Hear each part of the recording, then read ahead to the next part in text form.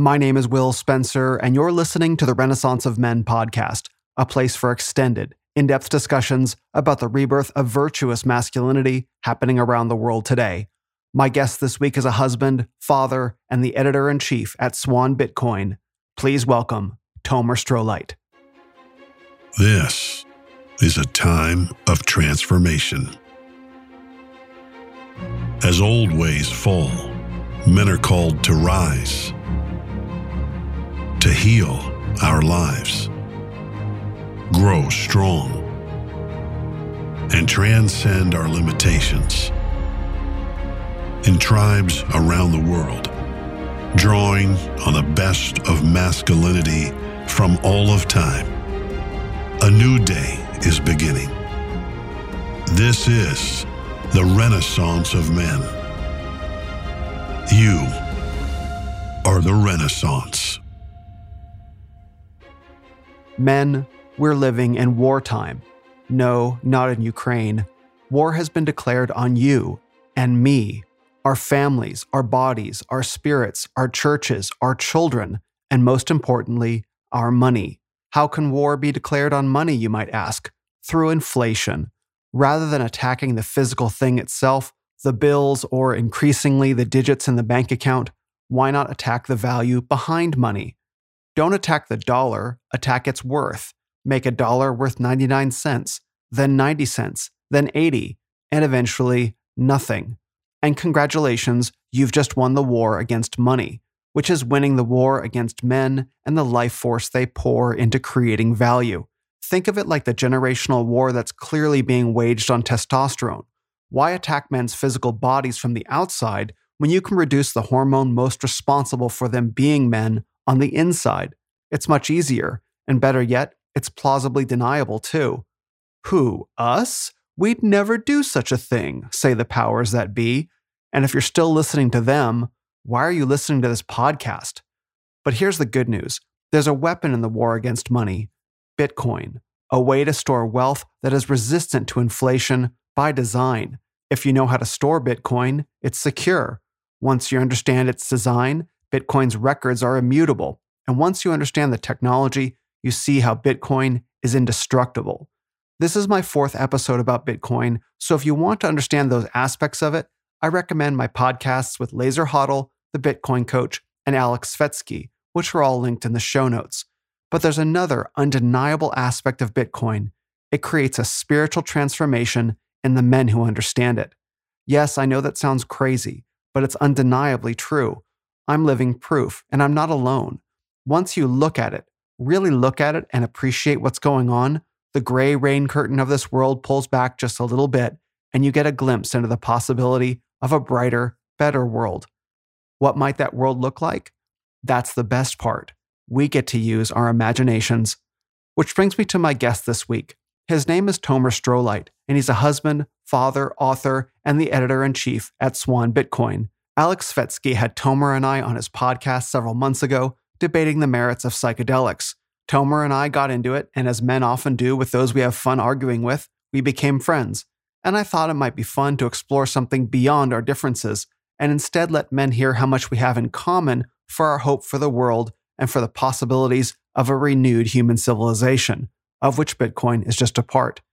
In our conversation, TOMER and I discussed some big ideas, which are my favorites: the government versus the laws of the universe, disposability and inflation, how money doesn't need government, Bitcoin and honor, pure money and peaceful trade, why Bitcoin is a declaration of peace, Bitcoin derangement syndrome, and Bitcoin as a truth machine.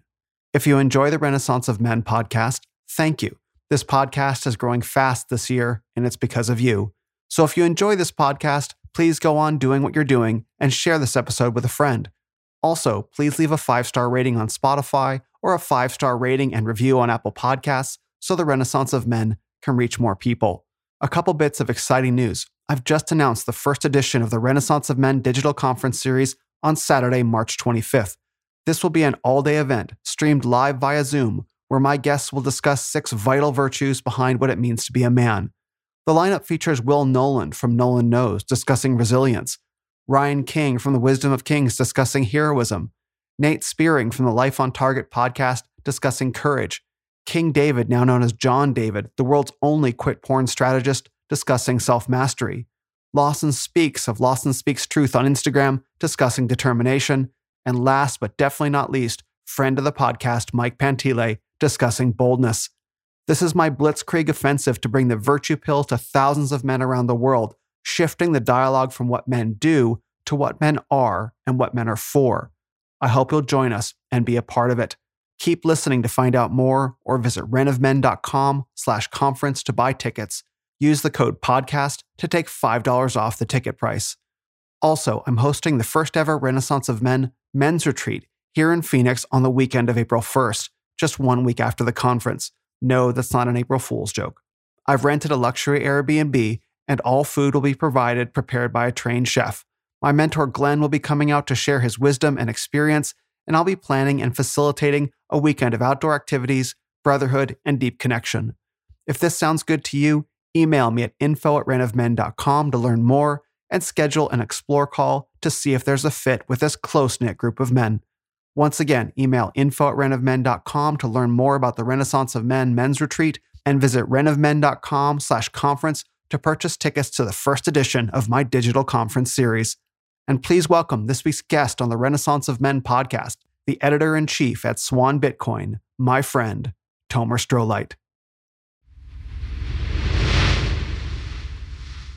Hey, Tomer, thanks for joining me on the podcast. It's good to be here, Will. Thank you for inviting me. I'm really looking forward to diving into many of your perspectives on Bitcoin because, as I think you probably hear pretty often, I don't hear anyone write about Bitcoin in the way that you do. And you have this way of recontextualizing this massive system that I think a lot of people have trouble understanding technically. And that's its own challenge. But the philosophical and sometimes even theological and sometimes social and cultural implications of Bitcoin are almost even more massive. And you have this way of framing things that I think is really engaging and invites people in. So I've been looking forward to digging into some of your perspectives. Oh, I appreciate you noticing. I do try to write about Bitcoin in a way that is non-technical, that is accessible to people who aren't already computer scientists or highly technical or highly into economics and economic theory, but in a way that connects to the human side of it and the human story behind it, and the emotional story. And as you said, the sociological, theological, spiritual aspects of what really moves people, because I find people are very moved by Bitcoin and they can't quite put their finger on it. And I think that's what I've been trying to release, not to try to rationalize and say, look, it makes so much sense on a logical perspective, on an economic theory perspective, but to really open one's heart and one's mind to it and say, well, this is why you're moved by it. This is the story. And so I've got pieces that I've written about why Bitcoin causes a spiritual awakening for so many people. And it's the story behind it and what it shows, or why some people think it's alien technology because it's so different from other technologies, or why some people think it's like the first artificial form of artificial life. And when you start to explore some of those ideas, they sound kind of crazy at first, but as you get more into them, they start sounding a lot less crazy, and the rest of the world seems more crazy. Right. Well said. So I want to dig into this real quick because people who don't know about Bitcoin, right, and when they encounter people who are informed about it, like you and me and many others, there's a way in which I think to the outsider, let's say, it's like you guys sound crazy. Like, how can you be so enthusiastic for something? And they almost don't believe it, and they can't really see it because there seems to be this. I'm not sure how I would call it. There's a belief. There's a component of belief and a component of faith and a component of hope and inspiration, and that almost takes on religious aspects in the best possible way. We'll start with that now. And maybe you can help break down like some of your thinking about this human side of Bitcoin, because that's one of the things that I struggle to communicate to people who are outside, who have heard about Bitcoin, and they see my enthusiasm and the enthusiasm of others, and they say, oh, that's just cryptocurrency. Like, isn't it fake money and all? It's like, no, Bitcoin is not the same thing as cryptocurrency. And they get that, but they don't get that there's so much more to it. Well, it's such a complicated story. And so it's hard when you approach someone new who's lived their whole life in a particular regime, like in a particular empire. We've lived in the empire of the US dollar. And that's been the money of the world. And you don't really ask the question, well, what is money? Or what is the US dollar? Or how does it come to have spending power? Mm-hmm. You just accept that the government issues money. Like, right, even there, the money is made by the government of the most powerful nation in the world. And you take it for granted and you don't question it. But it hasn't always been that way. Money was a piece of metal for a long time. And even before that, it was beads or seashells or something else. And so that's just what it was materially. Like, what did it actually represent and what did it stand for? Money is the ability to trade peacefully with somebody else for something that you don't have a mutual agreement on what you need from them and what they need from you. Like, if I'm a chef and you're a shoemaker, well, we can't always get together. I don't need a new pair of shoes every day, and you can't make me a new pair of shoes every day. But with money, I can buy the shoes. You can pay me for a meal 200 days a year, and I can then save that up and then go and buy shoes from the shoemaker or things like that. So money is really what allows us to specialize, to concentrate, to differentiate, and to trade peacefully with one another. It's a very, very important aspect of human civilization, not just modern civilization, but human civilization. And there's something very broken about this notion of government issued money. There's somebody who gets to issue it, and they can issue, and they're an appointed individual, and they operate in these kind of secretive organizations called central banks, which have other appointed people in it. And we don't really know. We're told that it's for our own good, but if you save your money, it loses 99% of its purchasing power over the course of a lifetime. And that's really a form of theft that people are not taught of. Again, the school that they provide you with doesn't teach you that someone's getting that value away from you. So if I step back from it for a minute, Bitcoin is this invention that somebody came up with, someone who kept their identity secret, because if you make up a money other than the one that the government issues, you go to jail, right? They bring the full force against you. So somebody created this money that it was such a genius invention because they managed to create it in a way that the government can't stop. And that's one of the first questions that newcomers come. They say, well, if someone creates a new money, the government will just stop it. And then you go into, well, that's the beauty of this invention. It can't be stopped because the way the technology works is it's decentralized and it's unstoppable and it consumes energy and you need the energy to offset. And so they get confused, or they say, well, if they can't stop it, then they'll really want to stop it. And you kind of sometimes end up in a feedback loop with individuals who are shocked by the notion that there's something that the government can't stop. And this again becomes a spiritual thing. Well, what can't the government stop? And you realize, well, at first you say, well, the government can't stop the laws of physics. It can't stop the laws of math. And that's one of these aha moments. And this is where for some people it becomes spiritual, right? They can't stop the laws that exist in the universe created by God, right? And so this is where this connection of Bitcoin obeys only the laws of math and the laws of physics. It doesn't obey the laws of man. So suddenly here's this thing that's been invented that man just decides that. But when you actually think about it, you realize the government can ban things, but that doesn't stop them. The government can punish certain individuals for doing things, but those things don't stop. There's still murder. Yeah. There's still drugs, right? There's there's a great meme that says, I want to congratulate drugs for winning the war on drugs.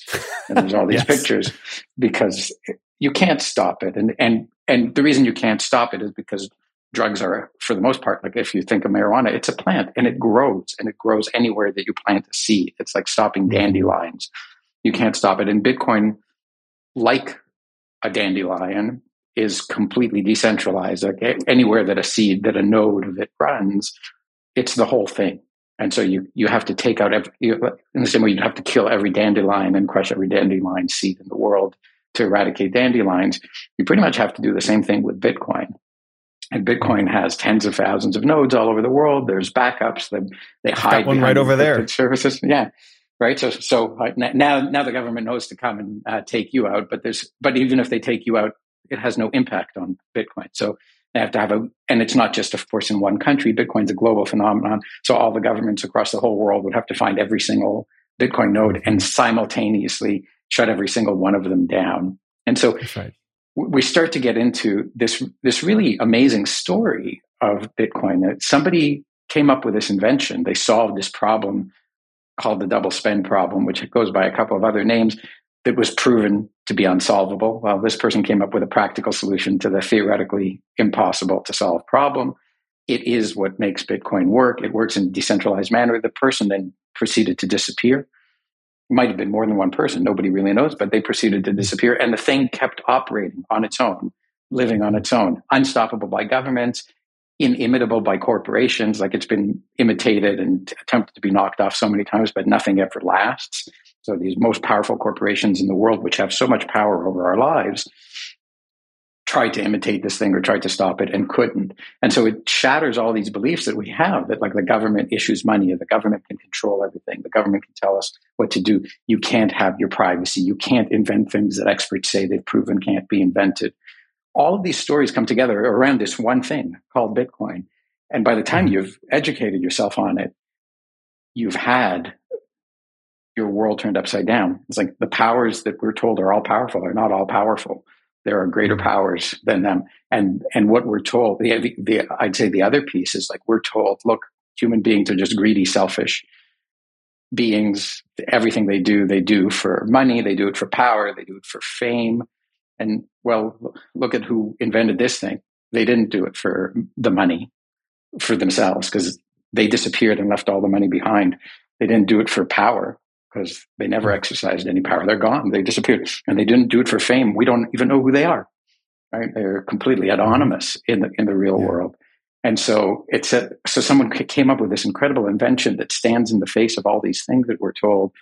And they didn't do it for the reasons we're told are the only reasons we do all these things for. So it is this profound story with this incredible, and when you hear it and you believe it and you see it and you test it, it says, okay, well, then the world isn't the world that I thought I was in. I don't live in a world where I have to be greedy for fame, power, or money. I don't live in a world where the government can dictate everything that I do. I don't live in a world where corporations can knock off anything that I do and take it over. Through this one story, I actually live in a world where all of those things are not true. And that's where a lot of the hope comes from, right? I'm not oppressed. The only laws that I have to obey are the laws of nature. And I may choose to obey many of the laws of man, but I don't have to obey them because I'm told to. I choose to obey them because I choose, because I judge them to be moral and worthy of pursuing. And Bitcoin also does this other thing, right? Like, whereas the other money is said to you, you must use this money, you must pay taxes in this money. Bitcoin is not forced on anyone. Bitcoin is money that when you evaluate it under whatever conditions you consider to be your choice, then you can choose it. So it's a very slow movement because every single person who's in Bitcoin has chosen Bitcoin. Like, it's not every single person who's an American. Many people in the world want to be Americans, but many Americans are that way because they were born that way. Nobody is born a Bitcoiner, not yet. And even in the future, and even in the future, it's not forced on you at the point of a gun, right? Like, someone may say, well, I only accept Bitcoin. So if you don't want to pay me in Bitcoin, then we can't do business together. But it's different from saying there's an authority that has an army and a police force, and they have passed a law that says that you must accept Bitcoin. It's open, free money for the world. Eventually the choice becomes really obvious. So it becomes an easier choice than in these early days. But it's money that's not forced on anyone. And in my book, I had the first story that I wrote for it, although it's not first in appearance, is why choose Bitcoin? And I say, well, the fact that you can even ask the question is the answer. Right? Bitcoin's the only money that lets you choose it. So good. All right. No, really. That's a good opening rant, right? Yeah, no. And I really hope everyone listening who isn't yet in Bitcoin goes back and listens to that again and spends time to think carefully about the things that you just said, because they're very, very important. They're very important things, because I think that the first thing that a lot of people don't get is the way in which money as we currently understand it, run by central banks, fiat currency, is a form of enslavement. That's what it is. It's a weapon that's being used against humanity very quietly, that we're conditioned over, and our parents, have been conditioned over generations to just kind of accept that it just gradually loses value over time. It's just, inflation is just part of reality. Just watch the value of the money that you earn slowly bleed away from you, or sometimes less slowly, right? Yeah, and that's that point too. Yeah. Yeah, and it's just a factor of life. It's like, well, what does that actually mean? Why is that actually happening? Is it just an immutable force of nature? And that was the we'll say the physics of it, or the theology of money that's presented to us. And Bitcoin is an invention, a discovery, a series of philosophies. Who knows? I can describe it so many different ways, that says, no, this is not like inflation is not an immutable law of nature. There is another way. Yeah, money that has work behind it. Before Bitcoin, the hard money enthusiasts were gold bugs, gold advocates. I know some of them don't like that expression, gold bugs. But one of the first things that they'd point out is they say, a certain amount of gold over the course of 1,000 years has bought the same things when those things haven't changed, right? Like you could always buy a nice man's suit is the example I think that they cite, for about an ounce of gold, or something like that for 2,000 years, right? So gold didn't lose its purchasing power, is the point that they're making. They're saying inflation is an illusion. Inflation, the word actually comes from inflating the money supply, growing the money supply faster than the economy grows, and prices would come down. And it's absolutely true. And sometimes we see very rapid inflation, as we're even seeing in the West right now. Everyone can go to the supermarket, and if they were going to the supermarket 3 years ago, they know these prices seem to have doubled, or come close in many cases, or more in other cases. And any money that I'd set aside, and the money that I'm earning every week, hasn't gone up by 100%. So I'm suddenly poor, and I'm working just as hard. And so the question is, if everyone's working just as hard, why are they able to buy less for the same amount of work? Harder. They're working harder. And even harder. Let's say everybody's working harder. Did the laws of physics change? Does it take twice as much work to raise a chicken now? Does it take twice as much energy? No, everything's the same. So where has the wealth gone? Where has it been diverted to, or where was it being diverted? Who was it being diverted from to us beforehand? And there's very complicated answers to these questions, and there's very many different answers. But the fact is there are people who don't have to work hard for you have to work hard for your money. You have to earn it. There are other people who get to conjure it into existence magically. And in so doing, they're essentially stealing from you, because you still have to work for your money. And now there's more money, and nobody can tell the difference. The money that they conjured into existence and the money you had to work for look exactly the same, because it's the people who issued the money in the first place who are perpetrating this form of inflationary theft. And this is one of the things that Bitcoin fixes. Nobody can make Bitcoin without working for it. First of all, and this is where the government comes in and has such a big thing against it. They say Bitcoin's bad for the environment because you have to work for it. You have to use energy. Well, work and energy are the same thing, right? And so you have to earn it. When we can give you money that's unearned, we can give it to you for free. But money that's created for nothing, and therefore can only be exchanged for the work of people who work, ends up diluting what the work buys. And so it sounds so tempting to receive free money, but free money is money that's not offset by work to create anything. And so there's nothing more that it can buy. And nobody's done any more work to create anything new. So the money just buys less. And therein lies your problem. If you're still working for a living and you wonder why you can buy less, it's because somebody else got money for nothing, and they're competing with you in the market to buy the things that you worked for and that they didn't. And everything has to be produced, right? Nothing just comes into existence in the real world. And so this is a big part of the problem. And this is what one of the big things that Bitcoin solves. It ends up you end up seeing that so many things get broken. I'm sure we'll get into some of them, but it it'll solve the inflation problem because it can't be inflated. There's a fixed amount that will ever be produced. That amount reduces in percentage of the outstanding supply, and it also even gets cut in half more aggressively as time goes on. And nobody can change this. This is part of the beauty of the invention, because you, for example, in running your Bitcoin node, enforce all these rules. And unless you and everybody else agrees, nobody can change it. No government can say, well, now there's only ever going to be 21 million. No government can say, well, we've reached our debt ceiling. We want to raise it to 25 million Bitcoin. Mm-hmm. Unless you and everybody else agrees, your node will simply see any change that they attempt to make to it as violating the rules and ignoring it.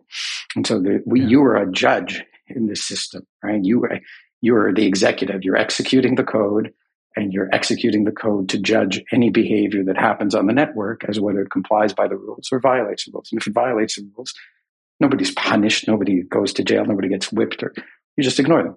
And so it's this very peaceful way of enforcing rules that say the rules are the rules of the math of the system, and nobody can violate them because I check every single thing that happens in the system to ensure compliance with the rules. Mm-hmm. It's a huge question of accountability. Mm-hmm. That's really, that's really the big question that I think is up for so many men right now for themselves. And it's a fractal kind of thing. Like the issue of accountability for men is, who am I accountable to? Right. The man asking themselves, well, you've got to be accountable to a group of brothers, first of all, which is another topic. But, okay, so if I'm accountable, who holds government accountable? Who holds unelected officials accountable? Who holds a cartel of private banks accountable that calls themselves the Federal Reserve but has nothing to do with the U.S. government at all? Who holds them accountable? No one. Yeah. How? How do you hold them accountable? You can't. And so in their infinite wicked wisdom, they've recognized that in the inability for anyone to hold them truly accountable, they can just subtly shift the rules in their favor slowly over time in a way that everyone accepts as just normal for so long, just boiling the frog. And we've become aware in recent years of just how powerful they are. 5 years ago, nobody listened to. They had monthly meetings. Who cares, right? The Federal Reserve chair is going to speak on what he's going to do because they were lowering interest rates, or interest rates were low and steady. Inflation wasn't a problem. Nobody cared. Now everybody hangs on their every word. It's like tomorrow they're going to say something. There was an indication that they might be hawkish or dovish about interest rates. They speak, and if they see that the economy is bad, the stock market shoots up because they say, oh, if they finally acknowledge that the economy is bad, they're going to stop putting their boots on our neck with higher interest rates. Mm-hmm. And that'll mean that there'll be lower interest rates and there'll be more money to flow around. So the worse the economy is, the better the stock market is. And the better the economy is, the worse the stock market is, because they're worried they're going to. Mm-hmm. So everything's inverted, right? The stock market should be positively correlated with the state of the economy, mm-hmm. not inversely. But it's become so bent out of shape and so perverted because of this phenomenon that now everything goes the other way around. And we saw it highlighted in these headlines during the COVID crisis, where the stock market had reached new heights while unemployment was at new heights as well. And everyone was like, oh, good, they'll have to keep this. So there's been this complete detachment of what the stock market actually reflects versus the economy, and the whole monetary system versus the economy. I think these people have gotten themselves caught in a situation of spiraling debt, spiraling money supply, spiraling money printing. The whole system is out of control now. It's not like at this point they can bring it under wraps and say, okay, we overextended ourselves. We just went a little too crazy. Like, the system is spiraling out of control. And this sort of thing has happened repeatedly throughout history whenever money has been printed or debased. Right? It's an inescapable problem that once you go certain distance past the temptation to breach the trust of people, you end up with these massive debts, $32 trillion in debt the U.S. federal government alone is in. Forget all of the other things. There's like $600 trillion of unfunded liabilities across all these forms of American government. And the interest rates are higher now. So the payment to whoever this money is owed to is unachievable, except for through money printing, which creates more inflation, which debases the dollar ever more. And so you end up in this Yeah. horrible feedback loop where the dollar just starts to accelerate in its loss of purchasing power. And that's the fear that I think a lot of people are starting to awaken to, that this is more than just 2% inflation. This is a rapid erasing of all of my life savings and of my current earnings. And what does that mean? It's like you have this giant chain of people that are drunk on this fountain of money. Yeah. It's just money is just pouring out of some hole in the ground, probably literally. And I think, as my buddy Laser talks about, the Cantillon effect, yes, where you have the people that are standing closest to this fountain of money that's producing money out of nothing. Yeah. Right. And the people who are closest to it get the most drunk on it. And then it propagates outwards to the everyday citizen, and they're drunk on it as well. And everyone is drunk on free money. Yeah. And it's like, at what point is the revelry going to end and the sun's going to come up and we're all going to realize how hungover, we are. Yeah. And is that maybe we should all stop drinking now and stop drinking alcohol now and start drinking water, let's say, and start preparing for the potentially inevitable consequences of doing this. Well, this is it. We can't consume what is never produced. And if we each stop producing and continue to consume, sooner or later, the stockpiles run out and the perishables stop being created, and we lose access to these things. This is why things like the price of eggs are so telling. Right? The price of eggs is way up. Well, we shut down a lot of supply chains. We made feed more expensive. And now eggs are much more expensive. Like the old eggs have worked their way through the supply chains. And it's easy to solve this problem. Raise more chickens. But now we've got regulations in the way they say, well, it's not environmentally friendly to raise livestock. And again, we're not letting free people decide what they want to do for themselves. We once again have experts, whether they're financial experts or environmental experts or scientists or virologists, all these people who show up in what I'm not sure why we should be trusting these people other than that they say trust us. Yeah, we shouldn't. But they say trust us. But they have all the degrees. They have degrees. They have white lab coats. They're on TV. They have all these. And again, we've gotten into this point where we lived for so long trusting these trusted institutions because for a period of time they were not corrupt. They were genuinely delivering truth. Right? During an era when we were discovering truth, antibiotics did cure you from bacterial infections. So right on, like that's good. And you put people through the schooling system at the time, and they did learn how to read, and they did learn basic skills. And we built factories, and we built power plants, and all these things that we built the infrastructure of a civilization that made us more comfortable. And we ended up developing a lot of trust. But somewhere along the way, the game became not about building things of value in exchange for money. It became about getting close to the money printer. And oftentimes, and I think this is what's particularly insidious, it was like destroying things of value or preventing things of value from being built. So like as one example, there's apparently not been any new nuclear reactors built in North America in the last 50 years.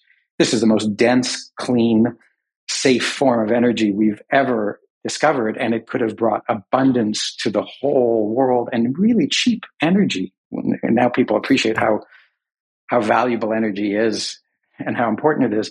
And yet the fear of the atom bomb, which doesn't really have anything to do with nuclear reactors, was used to prevent this technology from being widely adopted. And it was incredibly safe and would have been even safer if we had another 50 years of experience building it and developing it.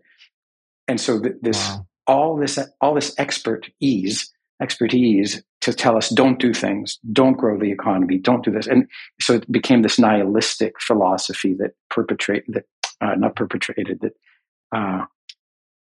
permeated our expert culture. And so now we have these experts who tell us not to fart, not to breathe, not to grow cattle, not to farm, not to do these things. And so when you don't do these things, lo and behold, you don't have energy, you don't have food, you don't have transportation, and suddenly you're poor, because being poor is the absence of these things that we're no longer producing with glee.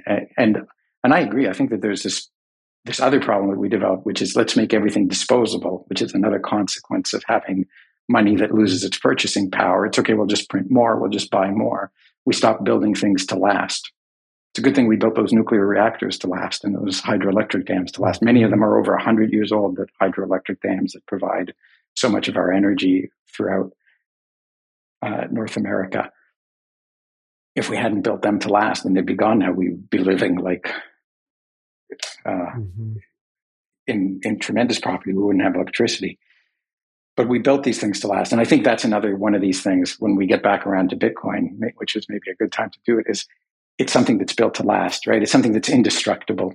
We haven't really talked about that. But when you start to build things to last and you see that things that can be built to last, and Bitcoin is maybe one of the most interesting things that's ever been built to last. And one of the few things that in this generation has been built to last. Like everything else is like iPhone 14, 15, 16, 17, throw out your old one, right? Throw out your old Mac, throw out your old Windows PC. Those don't even last anywhere near as long as a Mac.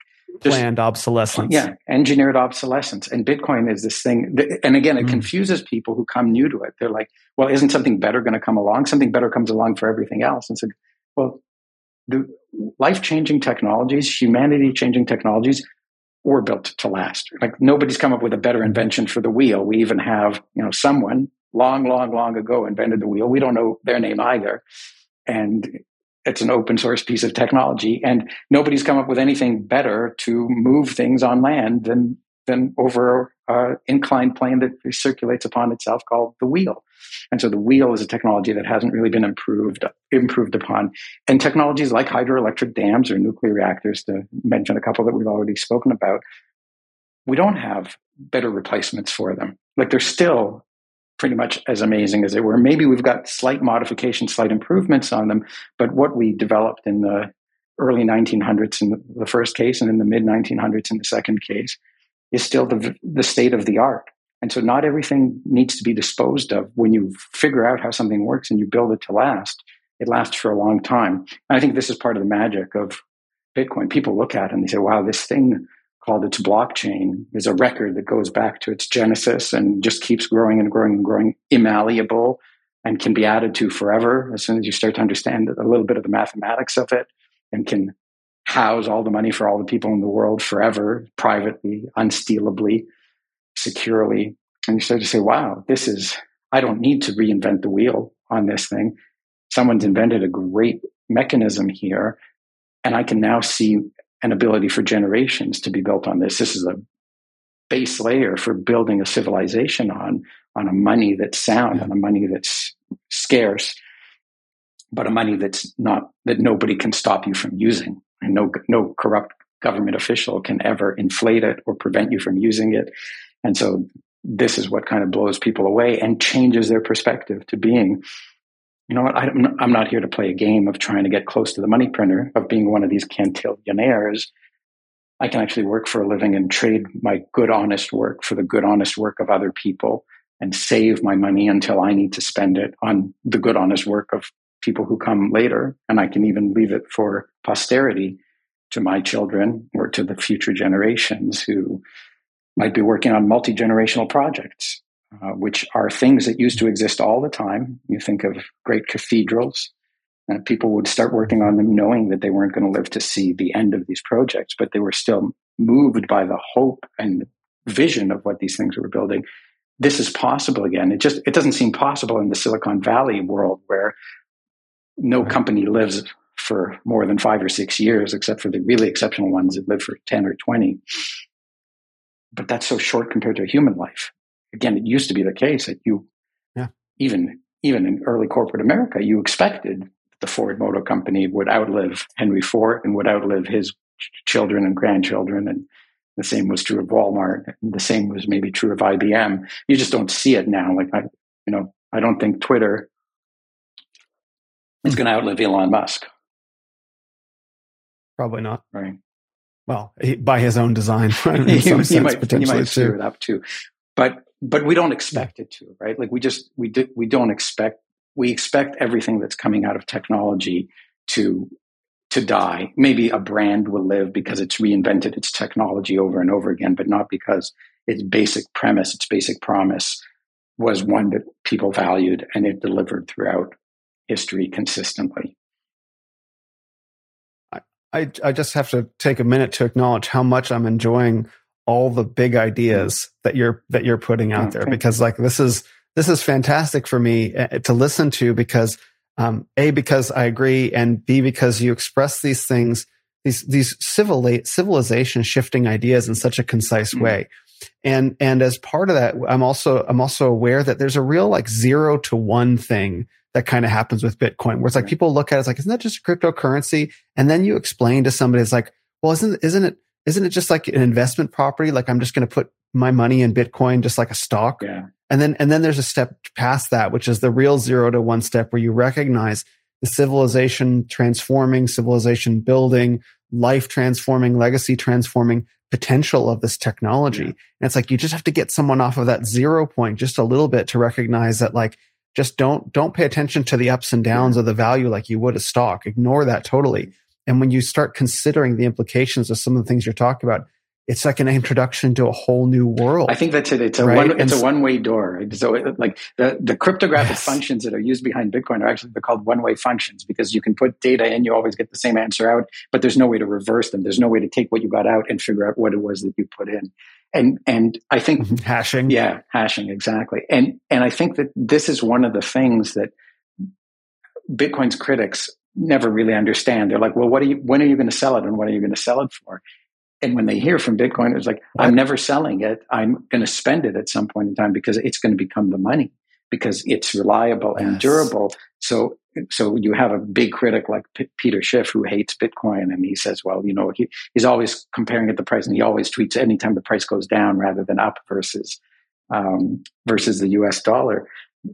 So saying, like, what are you going to sell it for? And Bitcoiners are overwhelmingly saying, we're done. We're done with that broken, corrupt system.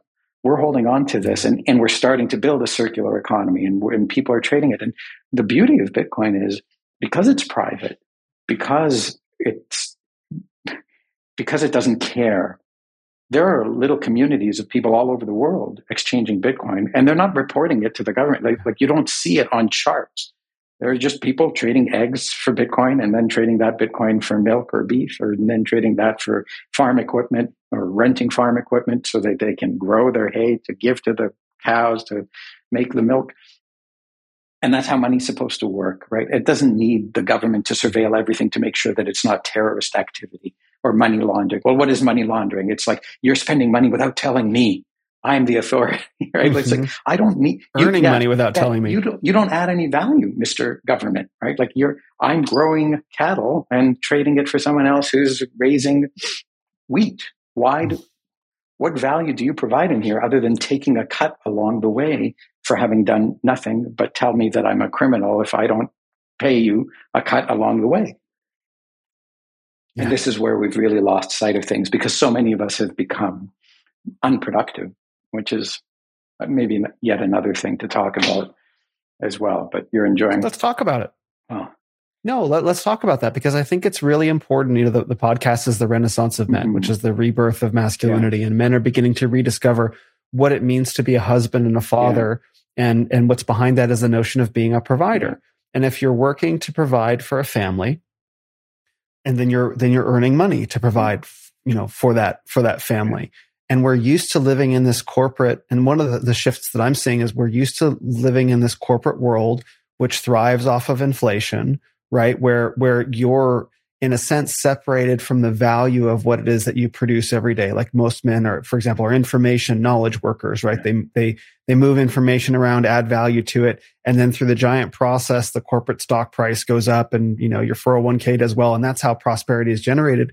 But a lot of men are opting out of that system, because they're recognizing that, their pronouns are starting to show up in their email signatures, and there are mandates passing through the company, and things are going woke. It's like, maybe this isn't the place for me. So they're discovering entrepreneurship. And when you move into entrepreneurship, you actually have to produce something of unique and original value, whatever that is, independent. It's only based on you. And if you're doing that, and you're pouring your time and your life force energy into creating value, and you earn this store of value of fiat currency, and then you watch the value of that slowly ebb away. Yeah. It's like, I just gave my life to produce that, and now it's worth half of what it was a month ago. So this question is beginning to dawn for men. Well, where can I store the value that I've produced in a way that can't be inflated away? Bitcoin is the answer. And so this is very relevant to everything I do. Mm-hmm. I think this whole sense of purpose, what I'm about to say is something that a friend of mine Purpose. Yeah, that a friend of mine was telling me about. So I won't do it as much justice as he did, but he said the state has really come in and pushed men out of the way in many ways. Like we used to protect our family, and now it's like, well, don't worry about that. The government's got your back. We've got the police, and we've got the army to protect you. So the strength of the man is not needed, and the man used to go and do but the man used to go and do the dangerous work, the work that required strength, and now we've got machines to do most of that work, and machines are things that anybody can sit in front of, including women, and they're automated, and many times nobody sits in front of them. So we're pushed away from that, and AI. And so I think more and more and more the notion of what a man is supposed to do and supposed to have as his purpose is getting diluted and corroded away. And we need to find a way to feel that sense of purpose, because absent purpose, you're absent hope. It's the challenge the challenge of doing something hard is really what appeals to the man inside of you. And I'm not trying to say anything about women. They may want to have other things or things that they find hard too. But I'm just saying, as a man, I want to demonstrate that I can do something that isn't easy to do. I want to apply myself. I want to do work. I don't want to sit on a couch and be provided for. That I don't even think a baby wants to do for very long, right? Like you grow out of it. You're seeking some kind of purpose. And so much about the life around us now, given the automation, given the government intervention and everything that we do, and the regulation that says, well, you can't do this and you can't do that, and you're only allowed to do this in this way and that way according to the rules. It's like we're not really terribly free, right? And it sounds silly to say, like, well, you're only allowed to drive 55 miles per hour. That's a limitation on your freedom.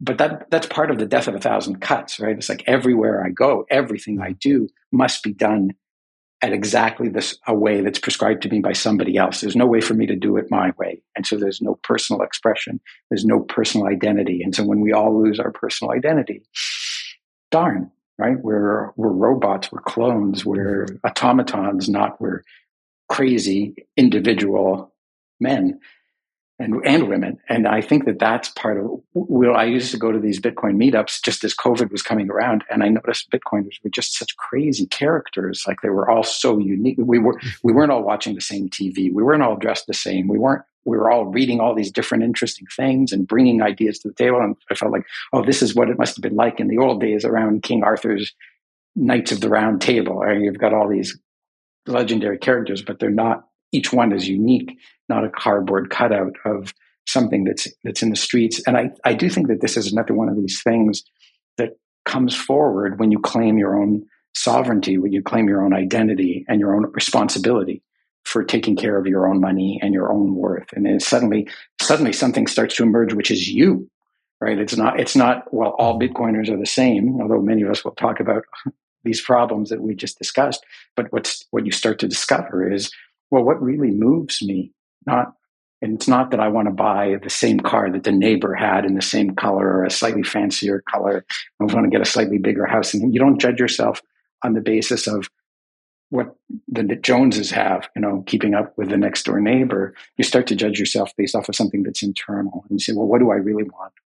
What matters to me? And the answer is going to be different to you than somebody else. It's going to be love in some cases. It's going to be friendship in others. It's going to be the purpose of writing a great novel or a great poem or making a great movie or whatever it is. You start to discover what's really inside yourself, and you realize that wealth, as measured by your neighbor's view compared to themselves, is not particularly real. It's not what's really valuable to you. And so this I think is perhaps one of the most important spiritual things that we've really lost in our modern society. It's like, who are you? You, like that. not how are you slightly different than the person beside you. Forget judging yourself by the standard of the next door neighbor or the average. Judge yourself by your own standard of who you are and discover yourself for yourself. And that takes work, and that takes time, and it takes exploration. And that's an amazing life's purpose, right? To find out who you really are and to actualize as that person to achieve the best thing that you can in what you are, rather than to be a barista and make the exact same coffee that every single other barista who works at the coffee shop knows how to make, making it well. I'm not saying that there's no pride in that, but I am saying there's something more in you, whoever you are, right? Than just following somebody else's instructions to cook something or to reproduce a widget exactly the way that it's produced in 5,000 other locations of the same franchise all over the world. Mm-hmm. Yeah, and I think the thing that's really important about that is there's this notion of self-fulfillment that's been floating around, in Western culture for the past, say 40 or 50 or 60 years, something like that, right? And I think it is absolutely a great idea, like Maslow's hierarchy of needs, self-actualization, and I think all those things are fine. But what gets left out of it is is the language. The language is who you are as a human, and that's fine, okay. But the really important language that gets cut out of this is who you are as a man, and who you are as a man as distinct from a woman, meaning that men are unique creatures from women. And there's this homogenizing way that self-fulfillment gets kind of, it's like human potential, human fulfillment. And this idea that men's fulfillment and women's fulfillment does, and should look the same. Right. And I don't believe that that's the case. And that thought alone is very controversial, that a man's fulfillment can, should, and does look very different from a woman's fulfillment. And it's that notion, that very subtle shift in language, the elimination of distinction between men and women and what their fulfillment looks like, that I think slides the discussion, that 1 degree of difference that produces a 100% degree of difference further down the track. Because a man's fulfillment as a protector, as a provider, or a priest, like the spiritual head of his family, is very different, I think. And you can't have 2 protectors, 2 providers, and 2 priests of a family, for example. There's going to be a lot of conflict. And voila, welcome to 2023. So this is how it may seem. There may be several steps between how that idea of individual fulfillment as a man ties to Bitcoin itself, but as you just outlined, they're deeply connected. They're deeply, deeply connected, because Bitcoin is where you can store the value that you've created, discovering and creating your own identity as a productive human being, as a productive, creative human being. Like, these things are very connected. And once that light goes on for people, the light continually comes on for me. Every time I see it anew, it's like, how incredible. Yeah, I think a lot of this stuff that I'm talking about today, I've been in Bitcoin for 10 years now. I'm better able to articulate it. And it was so hard. I knew that there was something there when I first stumbled upon this thing, when I first tripped upon it, but it was very hard to put into words. One, there was just a lot of learning of what it is, and understanding its nature. And is this true about it? Is this false about it? Like, what's actually going on there?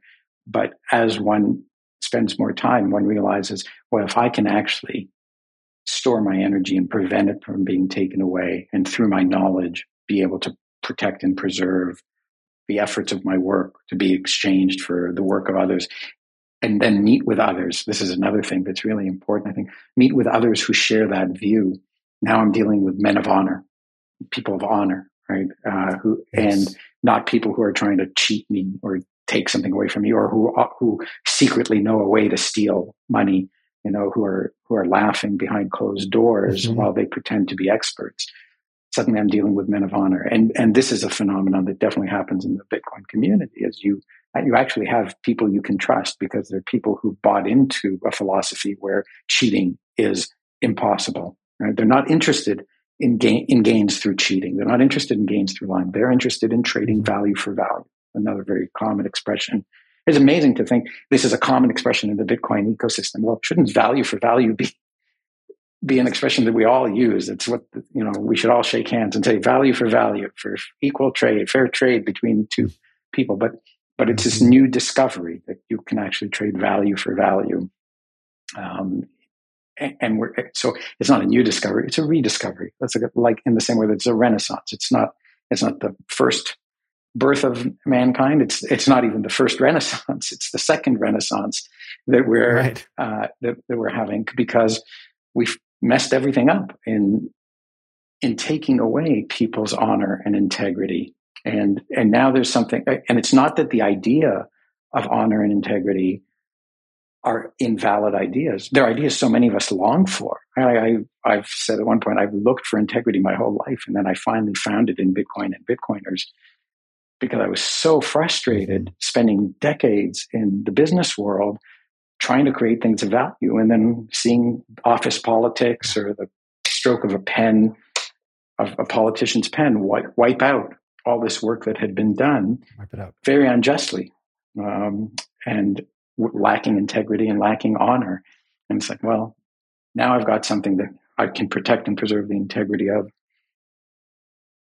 and meet with other men in honor on it. And honor stands for a lot of things, but one of them is honesty. Right? They share the same root, I think, for good reason. And honesty is about this desire to know the truth in the first place. Right? You can't speak the truth unless you spend time learning the truth.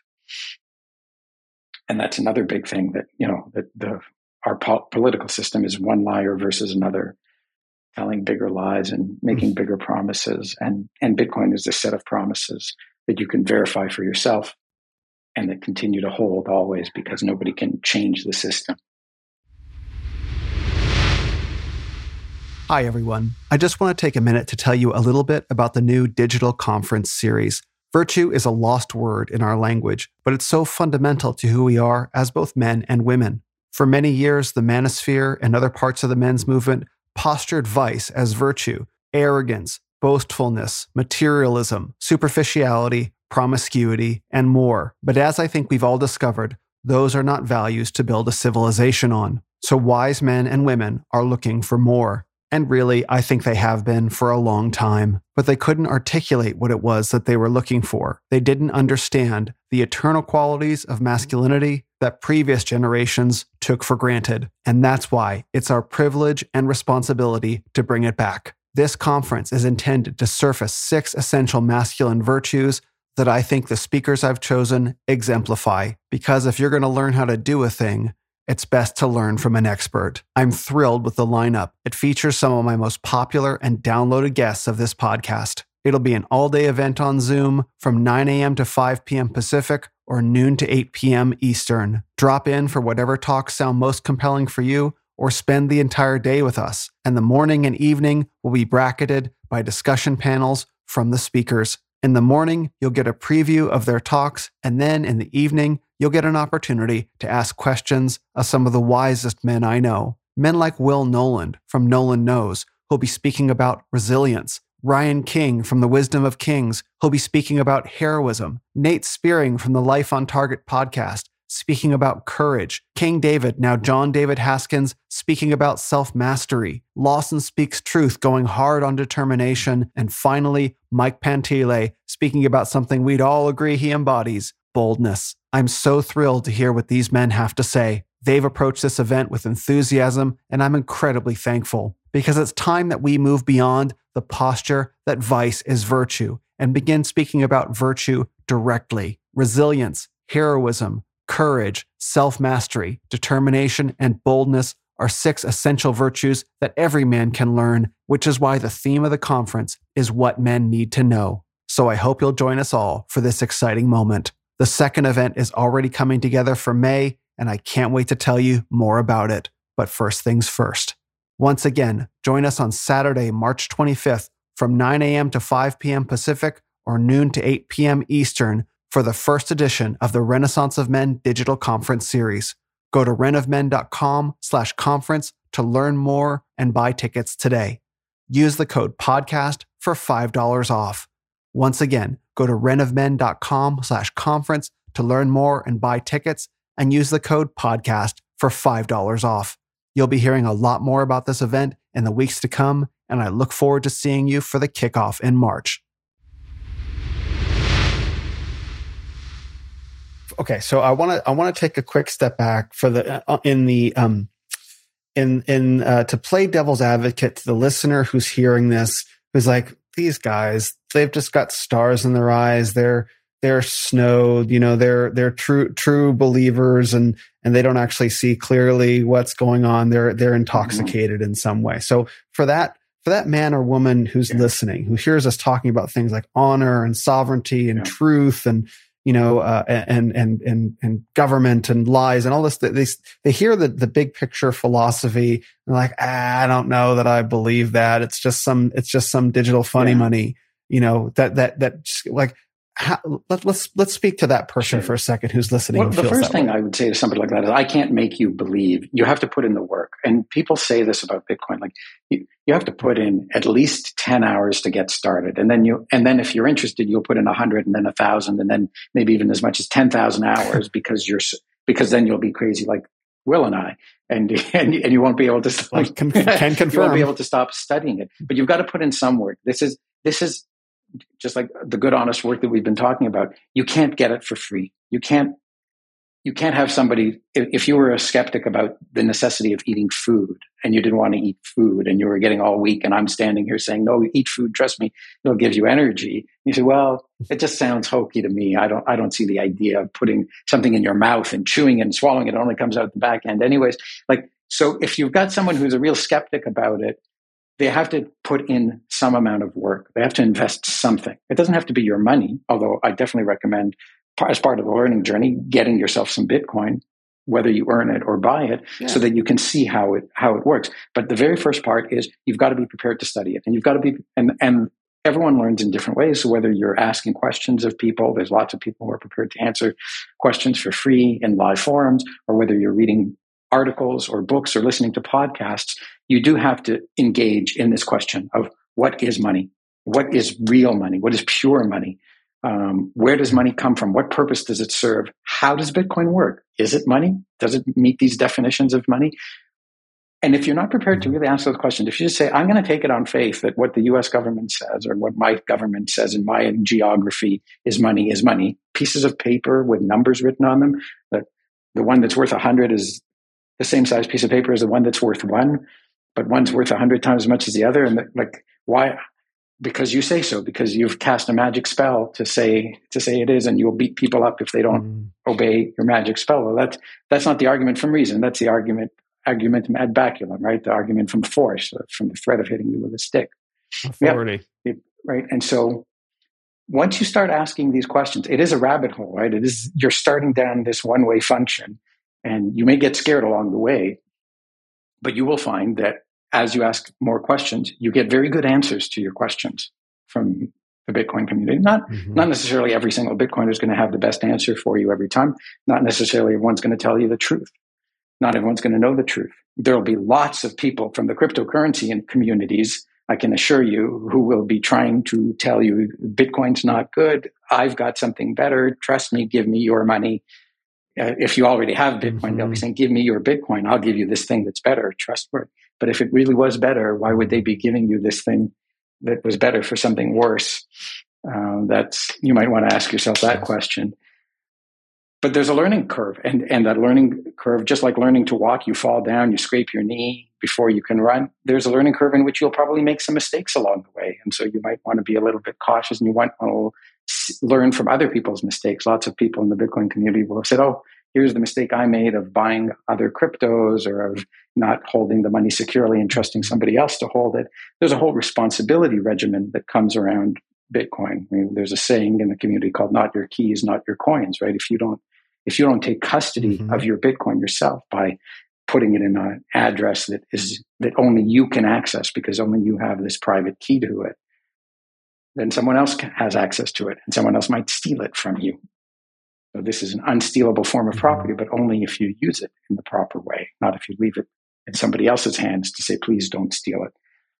So there's all these responsibilities that come with it. There's a lot to learn. It's different than anything else you've ever seen before.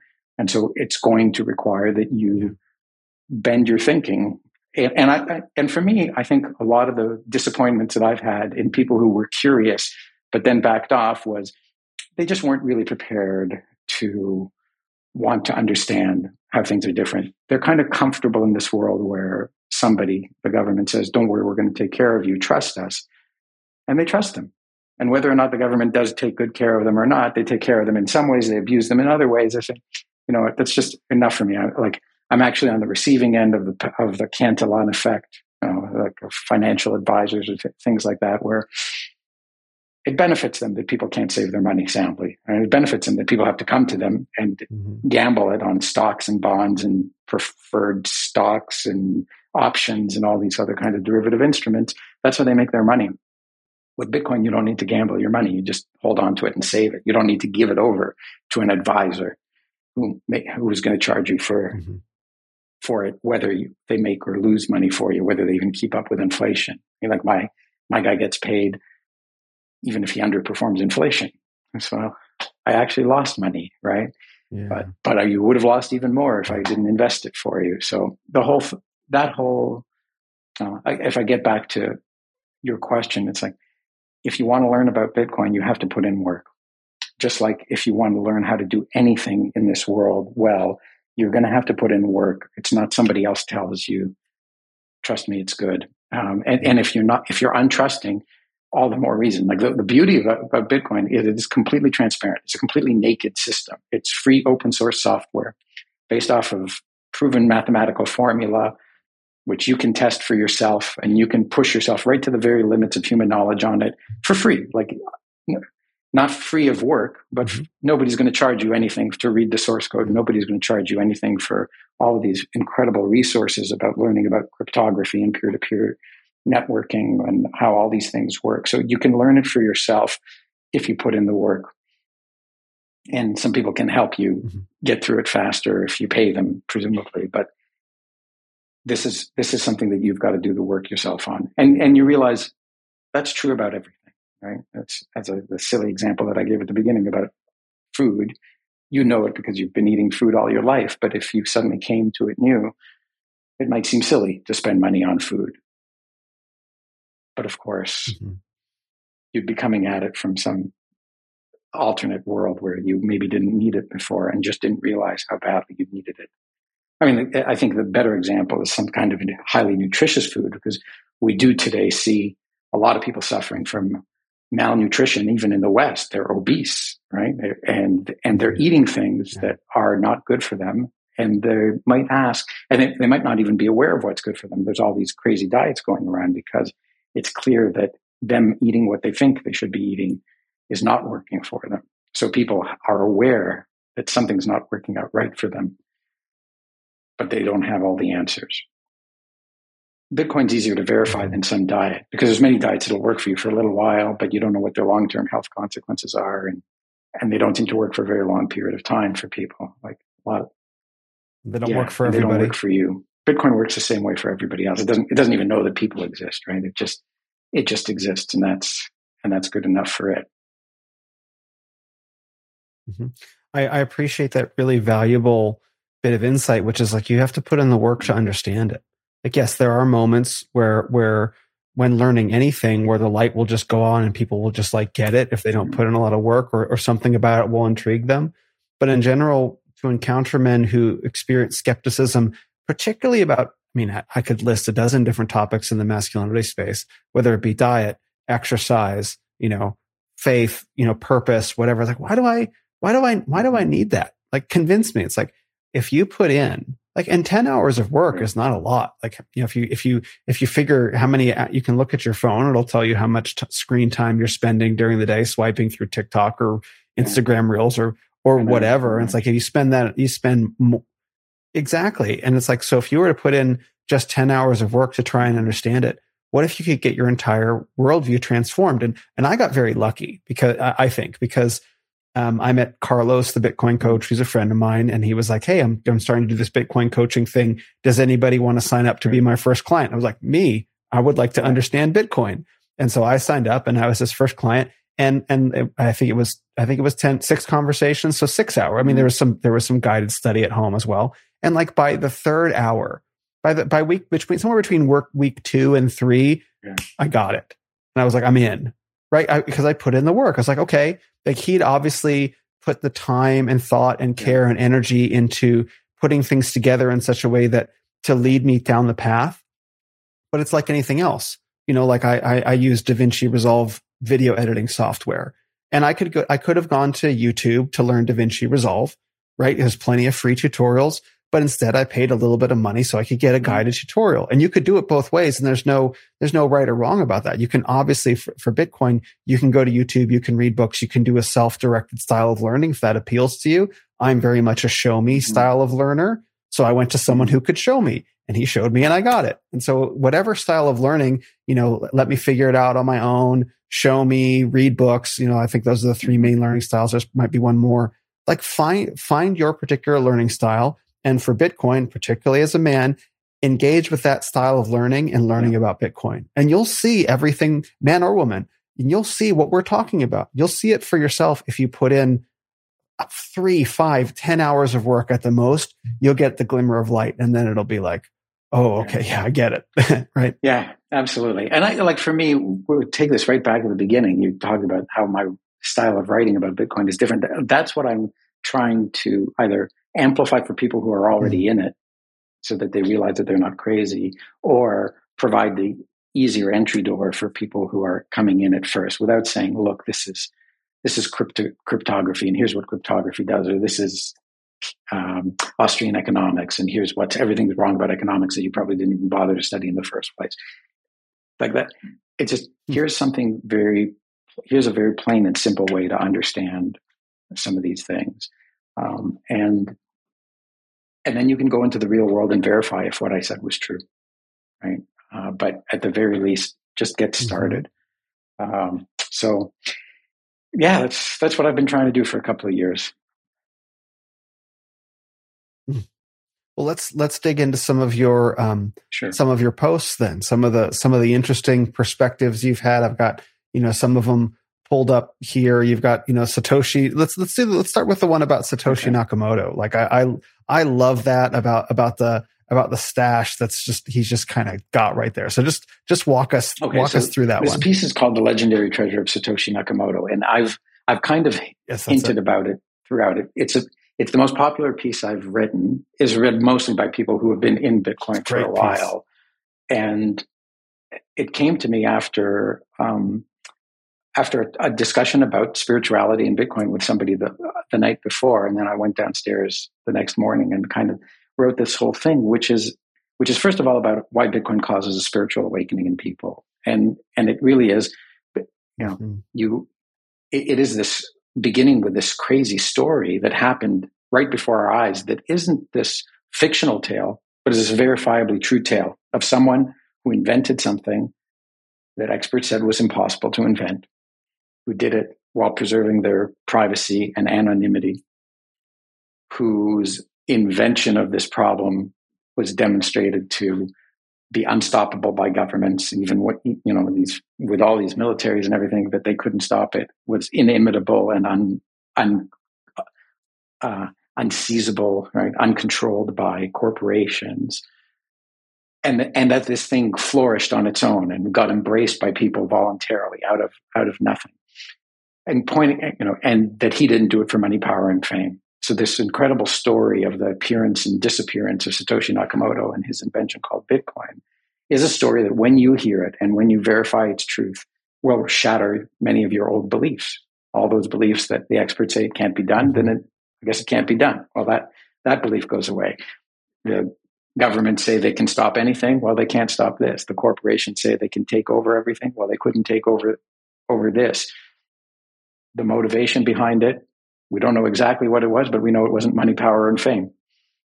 So all of these beliefs that you're raised being told are true suddenly aren't true anymore. And these are big beliefs, right? Like this is who runs the world around you, what control there is, who you are. I already know.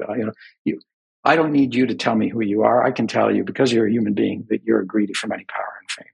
And then suddenly you discover, well, that doesn't have to be true about me. And so this shatters old beliefs. And I point out in that article, once your old beliefs are shattered, that leaves a void, and nature hates a void. And so you start to fill it in with something. And that is the spiritual awakening. It's like, well, I live in this world where maybe I can do anything. And maybe my motivations aren't money, power, and fame. And maybe nobody can stop me. especially if I work with other people of honor and truth and science and math and physics. This is a different world than the world I lived in. And so suddenly you've gone through the looking glass, right? You're falling down the rabbit hole, and the world is different. And you can start to ask questions that you weren't asking before. One of the things I talk about in this article is it begins with this test of purity, and you start to ask yourself the first question: what is money? What is pure money? Detached from the tentacles of all these institutions that wrap themselves around it and say, you grow up thinking, well, money is wicked, it's evil, it's selfish. And you realize, well, pure money is actually just the way that men deal with each other in peace, in peaceful trade. There's nothing evil and wicked about it. It's these institutions that entangle themselves and say money's wicked, but are really taking it for themselves and restricting your ability to trade peacefully with other people through regulations and taxation and inflation that are the evil. And you realize that there's something special about purity, right? That the pure, uncontaminated thing may be really good. And then you can ask yourself questions about what is actually pure education when it's removed from all the contamination of the education system and government mandated, what do we call them, curriculums and all these sorts of things. Maybe education is just me learning, right? Maybe it's me finding a way to learn. And what is religion separated from the tentacles of all the people who claim to speak on behalf of it? And what is anything really, right? And so you start to ask yourself, how can I assess these things? What is healthcare? What is food? What is nutrition? With purity. And so that becomes part of your spiritual awakening as well. And anyhow, this piece goes on to tackle a few other things about values and morals, but it really wraps up with saying, this, once I've made all those points, you say the story of Satoshi Nakamoto is he created this thing, and in its early days when nobody else was interested in it, he earned 1 million Bitcoin. Roughly, that's what people estimate. Nobody knows exactly for sure because you don't put your name on what you own it pseudonymously, but people have run analyses on the early days of Bitcoin, and they can see that roughly 1 million Bitcoin, which have never moved, never been spent, were likely mined by Satoshi Nakamoto. And he left it behind. One day he disappeared because the thing could go on its own. And I say, well, what does it actually mean that someone created this indestructible money, left it out in the open and where everyone can see it, but nobody can touch it, nobody can take it, because pure money, as I point out in the article, is money that its owner gets to choose to do with it what he wants. And he didn't use it for power, and he didn't use it for fame, and he didn't use it to buy fancy yachts and things like that. He left it there as a monument that will stand forever because Bitcoin's indestructible and unseizable. So that this pile of 1 million Bitcoin stands there that anyone can see. Anyone who runs a node anywhere in the world gets a perfect copy of it that anybody can see. That stands for exactly what I just said in this story. It stands for the fact that you can stand in the face of government authority. You can stand in the face of corporate power. You can invent things that experts tell you can't invent. You can do all these things, and you can do it for a benefit greater than power, money, and fame. And I point out, as Bitcoin grows, if Bitcoin someday becomes all the money in the world, then this is the largest pile of Bitcoins in the world. And so this will be the largest pile of money in the world. And anyone can see it, but nobody can take any of it. But people will be intrigued by it, and they will be curious to learn about Bitcoin to see if they can figure out a way to steal some portion of it. And so they might come to it with greed and with a sense of dishonor to try to steal something that somebody else's. And they will learn that they can't, and they will learn honor from it. And this will help them see what the real treasure of Satoshi Nakamoto is, which isn't the 1 million coins, but it's the discovery that you can find your true self. And that's not something that costs you anything in terms of money. That's the process of studying anything, including your own self, and going through that process. And so that's a very brief snapshot of this piece that says there's a treasure lying in Bitcoin that if you study it at the end of the rainbow, it isn't a pot of gold, it's you. It's like, and that's a treasure more valuable than any amount of money in the world, finding your true self.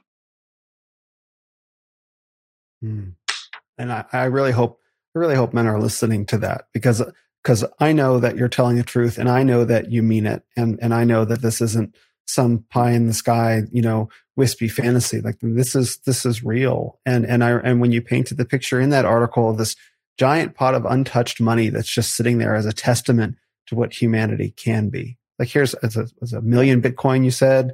What's Bitcoin at?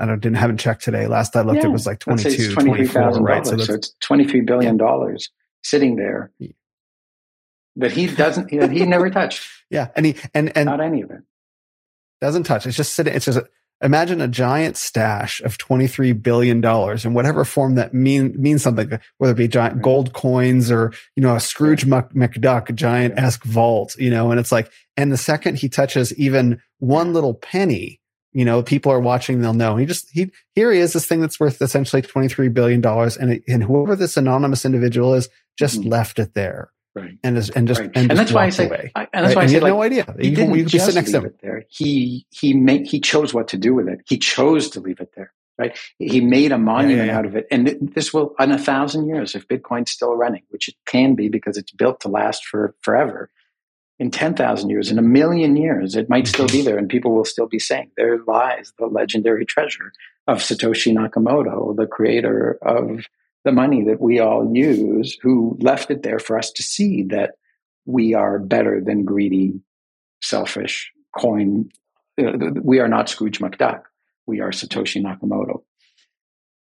We're made from the same substance as he. Yeah. And then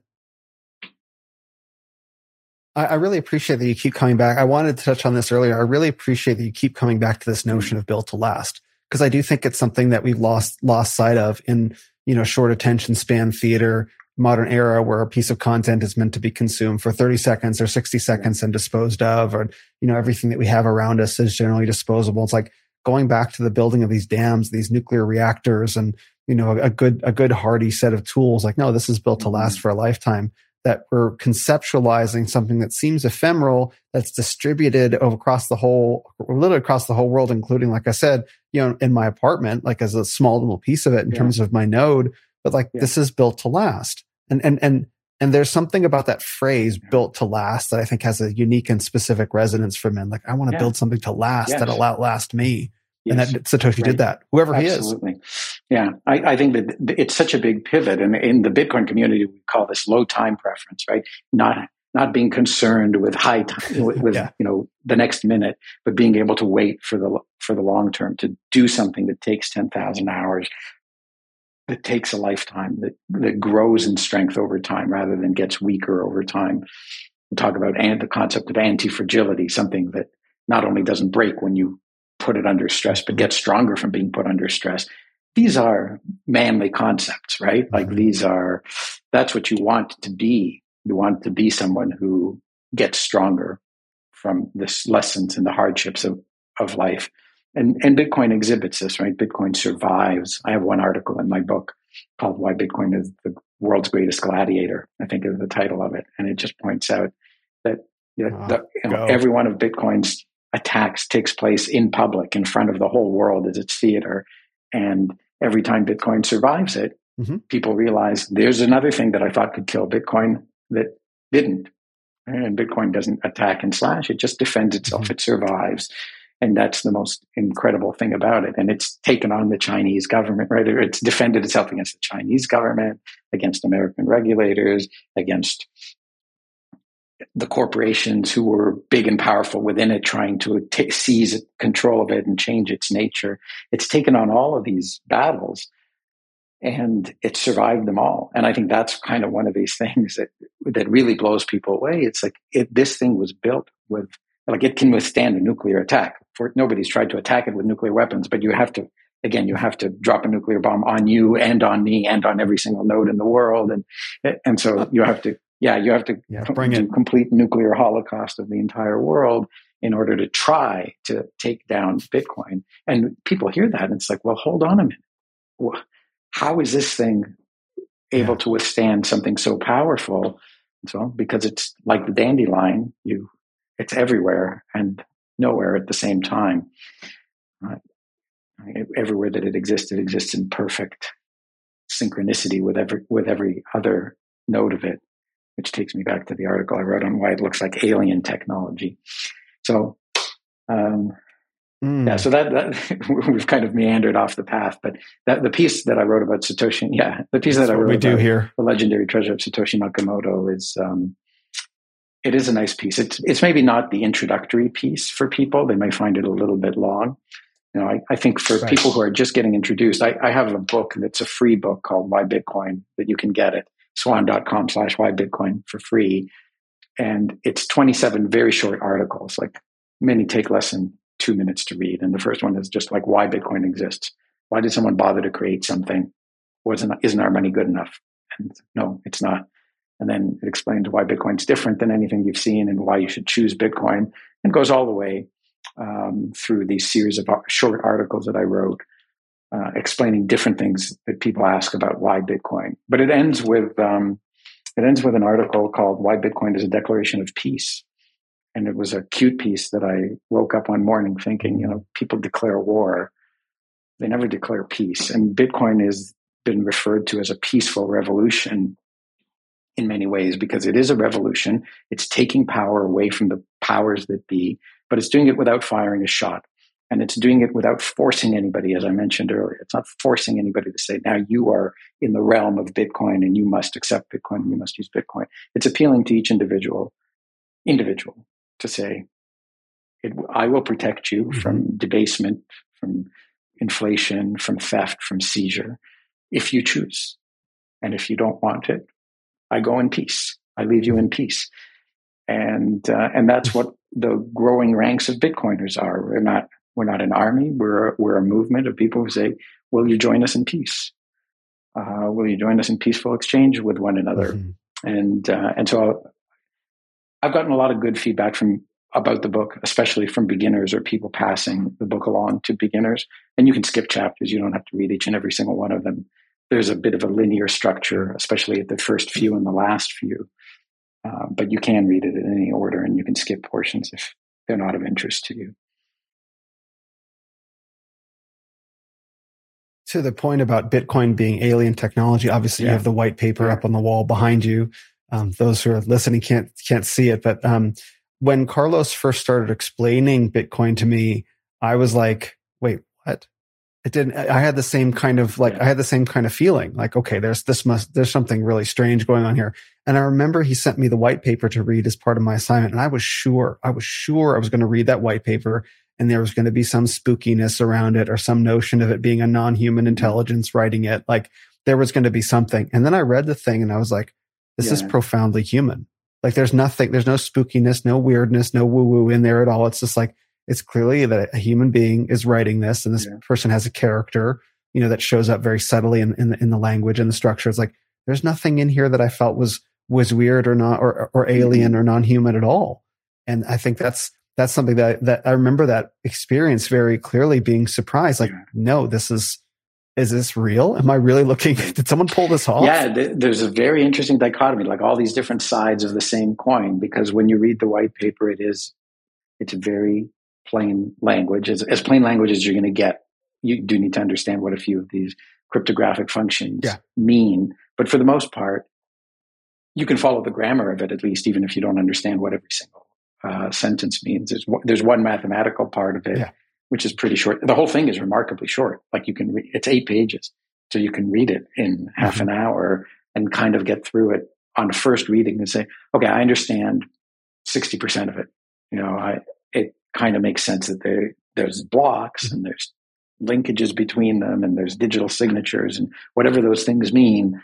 I can see how they all start to come together and people can come and go. And then if you run Bitcoin after you read the white paper, you can see what the white paper described happening on your computer. The blocks are syncing, they're downloading from other nodes, you're getting them, they're validating each of the transactions, they're all in there. And then if you get some Bitcoin, you see it come into your node, and your recognition that your node recognizes that you're in control of these Bitcoin. And then if you send some back off to somebody who sent them to you, you can see them going on the blockchain to somebody else. And so it's like, oh, I like this works as advertised. And that's a really neat thing about it. But then the more you start to think about it, the more that feeling of, wow, nothing like this has ever existed before. This isn't a human invention like other human inventions that I've seen. And that's what got me to write that article about why people wonder if Bitcoin is alien technology, because I wanted to focus in on those things that Bitcoin does that nothing else on Earth does. And then when you've got something that does one thing that nothing else on Earth does, you're like, oh, well, this is a new invention. But when you suddenly have one thing show up out of the blue that does like 4 or 5 or 6 things that nothing else on Earth has ever done before and does them in such a unique way, you start to say, well, hold on a minute. Where did this thing come from? Right? It doesn't look like it came from, I know it's using things on Earth. I used to say like Satoshi Nakamoto. I don't know if people get the TV show reference anymore, but he MacGyvered together hash functions, digital signatures, and peer-to-peer technology to create something that no government in the world could stop. Right? Like, so he like duct taped together these things that he found lying around. He didn't invent hash functions. He didn't invent digital signatures. He didn't invent peer-to-peer technology, but he just put these things together, these 3 relatively simple things in a way, and presented them to the world. And suddenly here's this thing that could be all the money in the world over time, and that no government can stop, and that no corporation can take over, and just it runs itself and is kind of lifelike. It's a process that never stops, that gets going and consumes energy and grows. It's pretty remarkable. And I think that's what people look at it and they say, okay, well, this feels like it comes from the spiritual realm or the alien realm, or some inspired. It's so inspired in its innovativeness that it makes them give their heads a shake and say, how did this thing come to be all at once? Mm-hmm. Mm-hmm. As I'm hearing you speak about this, you're the 4th guest I've had on to talk about Bitcoin, right? And so just to contrast the way that you articulate the spirit of this technology versus like what you see and what you pull out of it uniquely versus someone like a laser hodl, who sees the geopolitical, socioeconomic kind of impact, right? Or Alex Svetsky, who treats Bitcoin as like a almost like a tool of war, of an anti-communist tool, of a weapon of war in a way. That's because he was on recently, or Carlos, who takes apart the mechanics of it and is inspired by its own unique, elegant structure. And to hear the way, like you said earlier, Bitcoin helps show you. And there's a way in which that's true, in which you can look, like we as men can look into this thing and see ourselves reflected back at us, and then articulate what Bitcoin we see. Is a mirror. Exactly. And it's all true. Yeah, I've written in at least 3 articles that Bitcoin is a mirror. It teaches you about you, and you've just encapsulated it perfectly, right? It's like, I see, by looking into Bitcoin, I see things about me, as I said in the Legendary Treasure, right, that I couldn't see before I had Bitcoin. Right? Like my hopes are inspired by the way that I tell the story about Bitcoin, as Alex's are about the way he tells the story, as Carlos's are about the way he tells, and as Laser Hodl tells about his way. And as so many people do, right? It allows you to be you. It inspires within so many people. Here's the part of me that I see in it that I want to make the emphasis about why I care about it.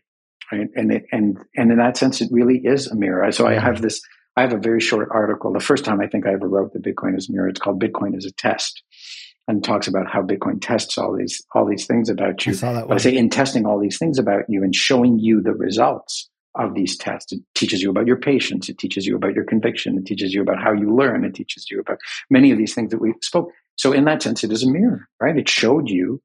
It showed you how much effort you're prepared to put in. It showed you which aspect of Bitcoin you were interested in studying, which aspects of Bitcoin were you interested in studying, and which one weren't you interested in studying.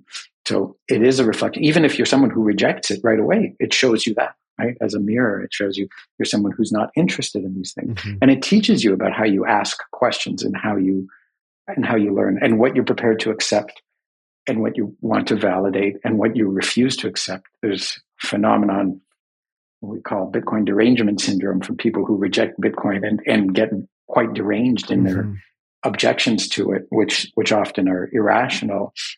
And I think that shows people that they're just not prepared to accept this degree of truth in their life, this degree of validation and verification. There's a fear. I don't want to overanalyze certain people who experience this, but Yeah, there's a few There are people a who are few. just too afraid of the existence of this truth machine, and all they can do is, in a panic, run away from it and say it's a terrible thing. Don't look at it. Don't look into that mirror. Like, they looked into the mirror and they really were terrified by what they saw, and that's a sad situation to be in, because you kind of hope that when you look in the mirror, you see the goodness in you, the brightness, the truth seeking in you. And so I still have hope for those people, but when at first glance what you see is terror, and it's you that you see, that's that says a lot, unfortunately. I think that's a beautiful call to some of the people, men and women who are listening, to think that you can actually see yourself reflected in the mirror of Bitcoin. Because don't we all long, many of us long for that experience? Like, well, who am I really? And we go looking, particularly as men, for experiences to test us and shape us. Experiences for us to test ourselves against, whatever that may be. And it shows up in different ways. It can show up in deadlifting, and it can show up in learning to cook or playing the guitar or doing things, do hard things, right? But the experience of encountering Bitcoin can actually show you who you are if you're willing to put in the work to engage with it. And what a moving call to people. Like, try, see what you see about yourself. Like, what an incredible, and yes, this is real. Like, we're not making this up. This is not like, Will and Tomer just, kicking around fun ideas. Like, no, these are real experiences that we've both had, and we're not the only ones. There are millions of people around the world that have had these experiences. I would add, like, it's a long journey. Seeing yourself is not a quick snapshot. You're a really complicated thing, right? And it's a long journey to see yourself. Like, you see yourself deeper and deeper as time goes on. I by no means claim to know myself perfectly well. I've discovered lots of things early on in my journey that I was really happy about, and then I discovered some things later on in my journey that I was like, wow, this is a weakness in character. There's a weakness in integrity. This is something you really need to look in an actual mirror and just look yourself in the face and say, well, what do I choose on this thing? How do I resolve this conflict that I have within myself about something or other? So once you start on that journey, again, I think it's kind of hard to stop, especially if you make it your quest, your personal legend, to discover who you truly are. I'm not going to say Bitcoin reveals everything to you about yourself, but it kickstarts this journey. And that's what you see with a lot of people in the Bitcoin community. They're coming in touch with truths that they never knew were true, and they're seeing how those truths interact with them. And then they're eager for more, or now they're confused by how to resolve this internal conflict of, well, I live in a world that's filled with injustice, and I favor justice, but I can't do it all myself. And this, and so they're just going deeper and deeper into this thing. And it's not a straightforward path, and you don't get immediate answers all the way. You just are learning more about yourself and the world around you with each passing moment. I think the positive thing that I'd say about this, just in case I'm scaring people, is Bitcoin is growing, and the movement is growing. More and more people are there. And when you do discover that it brings out honor in people, like, one of the things that I've said is Bitcoin lures people initially. I'm not the only person who said this, but this is the way that I've said it. It's like a reverse trap. It lures people on the basis of greed, right? Just come, get rich quick. And then you step inside and it's like, well, how about you might get rich? It might take a long time, but you'll discover yourself and learn about honor and integrity and morality in the process, and discover who you really are. And you'll realize that this matters more to you than buying a fancy sports car in the process. And so that's why people say, you don't change Bitcoin, Bitcoin changes you. And it changes you in this way, right? You come in corrupted by the fiat money system, advertising at you, you want a Ferrari or a Mercedes or a fancy yacht or a condominium, this or that. You want to drink the finest whiskey, and you come out of it saying, no, I want to know who I am. I want to spend my time with other people who are honorable. I want to build something to last that makes a difference. And how it does this is by setting an example of itself acting with integrity and being built to last, and not itself seeking to be frivolous on spending things, but just to serve its function, to serve its purpose. Yeah, it's a remarkable experience that I find. This word gets used a lot nowadays, but it's truly fascinating. It's like fascinating is from, believe it or not, the same root as fascism, to bind together. Fast is the same word root. And so fascinating, kind of like it binds things together. It brings it's fascinating. Like it binds me together to want to investigate it. And Bitcoin is truly that. And I hope people can hear that in this conversation, just how important that is. Like Bitcoin it's a mirror, it's an adventure, it's a truth machine. It's all these different things. It's all of them. And it's also none of them. It's just a piece of technology. Like, how are both of those things true at the same time? There's something, I don't know, I hesitate to use the word miraculous about it, but I wouldn't be the first one to use that word in description of it. Wow. Whew. That's another hour and a half of Bitcoin talk. Exactly. Is there something else you wanted to tackle, or do you feel like we've maybe done enough for filling people's heads with Bitcoin propaganda for one day? Never enough, but I would like to hear, if you don't mind, if you have another minute, I'd like to hear you talk about your latest article, okay. Hello, I am Bitcoin. Because I think that's a really important one for people to read. This is, there's been a number of people who said Bitcoin is very lifelike. Maybe arguably it's alive. Right? But Ralph Merkle, one of the great cryptographers, and some of his techniques are actually used in Bitcoin, called Merkle trees, which are hashes of hashes put together in a tree. He said this is the first form of life on the internet, in one interview that he had with somebody. And a few other influential writers have written about Bitcoin being very similar in structure to how mycelium works, right? How the mushroom kingdom of life works. And I wrote one article about how it exhibits forms of being similar to the structure of a brain, how it might think. And I wanted to simplify this notion of how Bitcoin is lifelike. And so I wrote an article in the first person in Bitcoin's voice that begins by saying, hello, I'm Bitcoin. I'm an artificial life form. That just means I'm a man-made life form. Hi. And then it proceeds to describe how it's alive, and how it's lifelike, and what it means to be an artificial life form of its nature. About a 9-minute read. The reactions have been really positive. The most exciting reaction I had is the person who first introduced me to Bitcoin, who I've had hundreds of hours of discussion with about Bitcoin, including at various points in time, saying, look at how it's lifelike. Isn't this bizarre? And he was like, nah, it's just like a company or this and that. He finally read this piece, and he finally said, you've convinced me. Bitcoin is much more like a living thing than it is like a corporation. Or some other entity. And so I feel like I've done something there. But I've also tried to write it in the voice. So many people are talking to a machine now in their chats with GPT-3, and so there's a style that GPT speaks to people, which I've kind of imitated a little bit. It speaks in first person, very short sentences. GPT-3 is very wishy-washy. Mm-hmm. I did not make Bitcoin's voice wishy-washy. I made it very crystal clear and self-identifying, so it's clear. Because I think when GPT-3 talks and is wishy-washy, it's because its programmers designed it to be wishy-washy, right? It's like, well, we don't want anyone suing us for saying that we said something. Yes. So the opening paragraph will say, it's important to remember that I'm just a robot and that whatever I say may be wrong and that no one should take any advice literally. Having said that, here's some wishy-washy speak. And just as a reminder, don't trust anything that I say. And lots of people disagree with everything in the world. And so nobody knows anything. So GPT-3 is basically this machine that says nobody knows anything. But Bitcoin here in this piece says, I know I exist. And here's how I exist. And here's how I exist in symbiosis with human beings. And here's what I give to human beings. And here's what they give back to me in exchange. And here's how I'm artificial. And here's how you might define life in the context of artificiality. And here's how you might define what death would mean for me. And here's how you might define what ongoing life would mean to me. And there's a couple of short appeals to emotion in there, but they're not, this article isn't going to make anybody cry. It's just going to make someone thoughtful.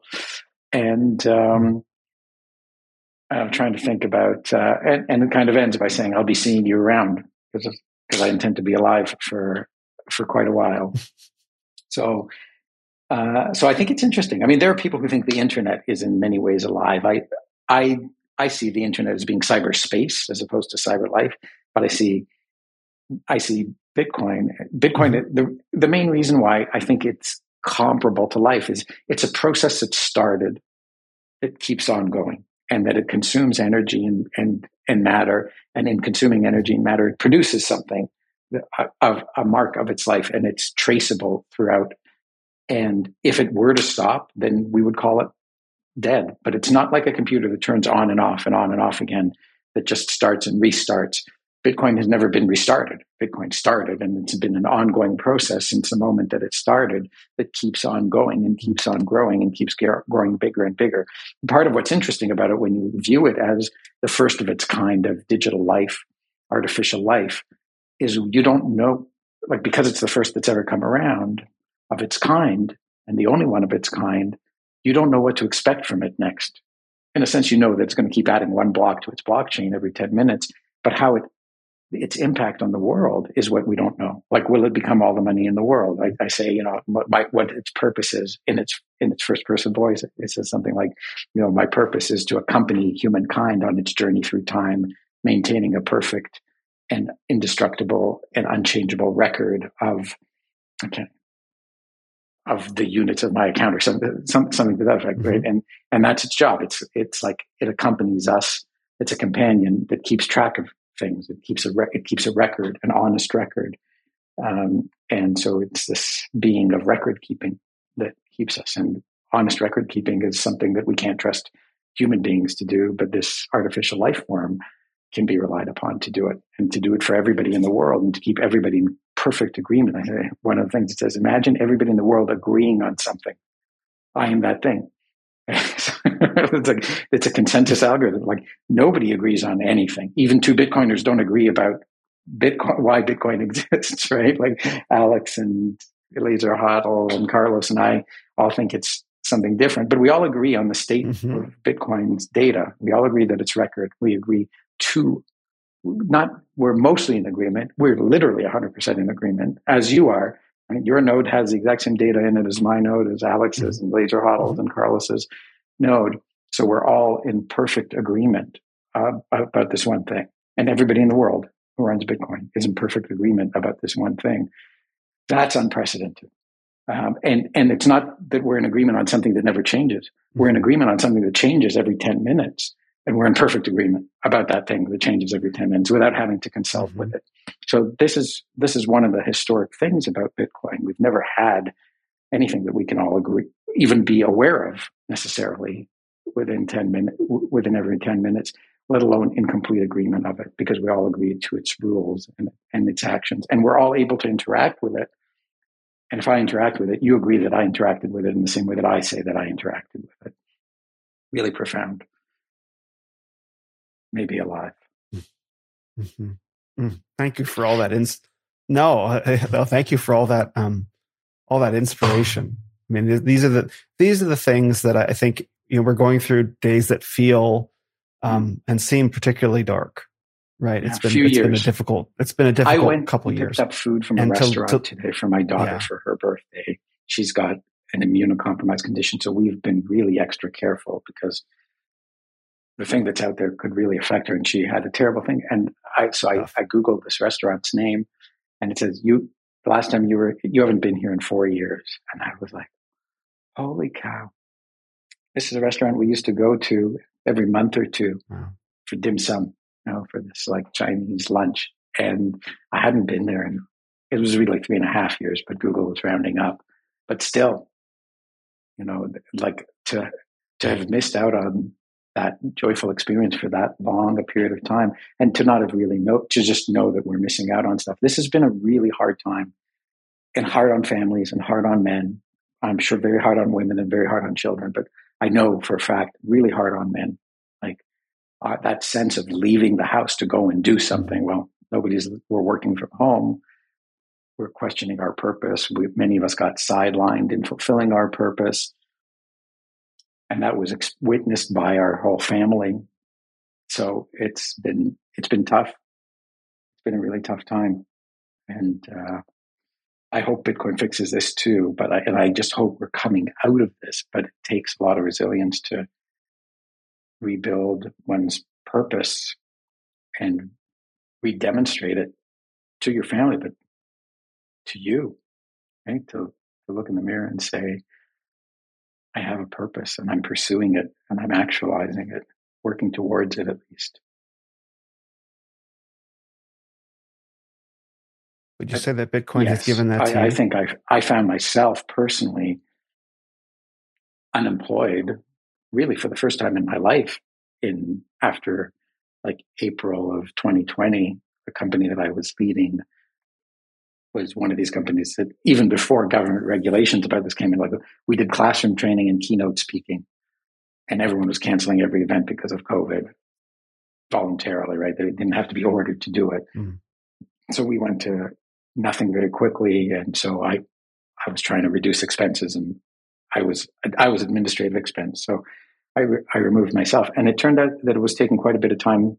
I wasn't having much success finding anything in this crazy COVID environment. So at one point I said, no, I'm going to take care of Bitcoin, and I hope I expect Bitcoin will take care of me in return. I'm going to start writing about Bitcoin. I started writing about Bitcoin, and one thing led to another, and I ended up getting a following and getting paid to do it, becoming a paid writer. And so it provided me a path up until now to reassert myself and find out that I've got something to give to the world that nobody else does. So I found my unique voice, and I discovered a big part of myself. And now I'm wondering, do I branch out onto the next thing? Do I have more runway in this thing? So the self-discovery process is a really big one. It takes you down these paths. So Bitcoin for sure did it for me. Thank you for everything that you've written that's helped do the same for me. Thank you for giving my purpose. Right? Like it's, when the writing connects with somebody, that's much more important than actually getting paid for it. Right? Because I write to have these ideas have impact on other people, in a beneficial way. Not to force the ideas on others, but to have others noodle them around and be inspired by them, so that they do something that inspires other people, and the world becomes a richer place as a result. That's a big part of what I learned about myself in this process. That it's always nice to get paid in money to do your work, but the purpose of work has always really been a big driver for me, and this has been very purposeful work. I think it's been Bitcoin is a blessing. Like you can look at it as money or technology or whatever, but there's a way in which it's really a blessing. I agree. We've been blessed by Satoshi's gift, and it's worth appreciating it. And I think many people do. And every day, more and more people seem to, because of the work that those of us who are trying to communicate what a gift it is and what a blessing it is are doing. And so we bring blessings into people's lives. This blessing into people's lives. And so when you have this one blessing, other blessings sprout from it, like friendships. Okay? You and I have only spoken twice now. This is our second time speaking, but I'm pretty sure we're friends. Yeah. Mm-hmm. I agree. All right. Well, thank you for blessing me with your time and with your wisdom, and where would this for the second time, and where would you like to send men to find out more about you and potentially be blessed by your work in Bitcoin as well? The book, swan.com/whybitcoin is where you can get it. It's a great beginning, fun book. My Medium is where a lot of my stuff is as well. There's articles in there. There's a collection called Who Are the Bitcoiners, which really talks about the people, not about Bitcoin itself. And the most popular article in that series is called Bitcoiners Are Not Toxic, They Have Integrity, which speaks to people often accuse Bitcoiners of being toxic, but I point out it's actually the virtue of integrity that they're referring to as toxicity. So there's quite a few articles there, including Bitcoin as a Test. And there's a really nice short one called Rich or Poor, Bitcoiners Have What Money Can't Buy. And then I've got a whole other collection on deep takes on Bitcoin. I made a short movie with a director and an editor that's on YouTube called Bitcoin is Generational Wealth. It's only 14 minutes long. I think for people who want to see why Bitcoin came about and what hope Bitcoin promises for the future, it's interesting. So Bitcoin is Generational Wealth. Search for that with my name at the end on YouTube, and you'll find it. It was supported by Swan Bitcoin, Bitcoin Magazine, MicroStrategy, and funded by a company called Mises Capital. So I'm grateful to those sponsors. And then there's lots of podcasts and stuff, but I think that's a really good starting point. That's more than enough to keep someone busy for a little while. And if you like what you see, follow me on Twitter at TOMER STROLIGHT, or on Damus, or like on Noster, but I don't know my pub key off by heart, but you can find it on my Twitter. And that's probably more than enough. And I do respond I am open for DMs, and if somebody wants to ask questions, I'm happy to do that. Well, thanks for having me on, Will. I really appreciate it. It's been a very fun conversation.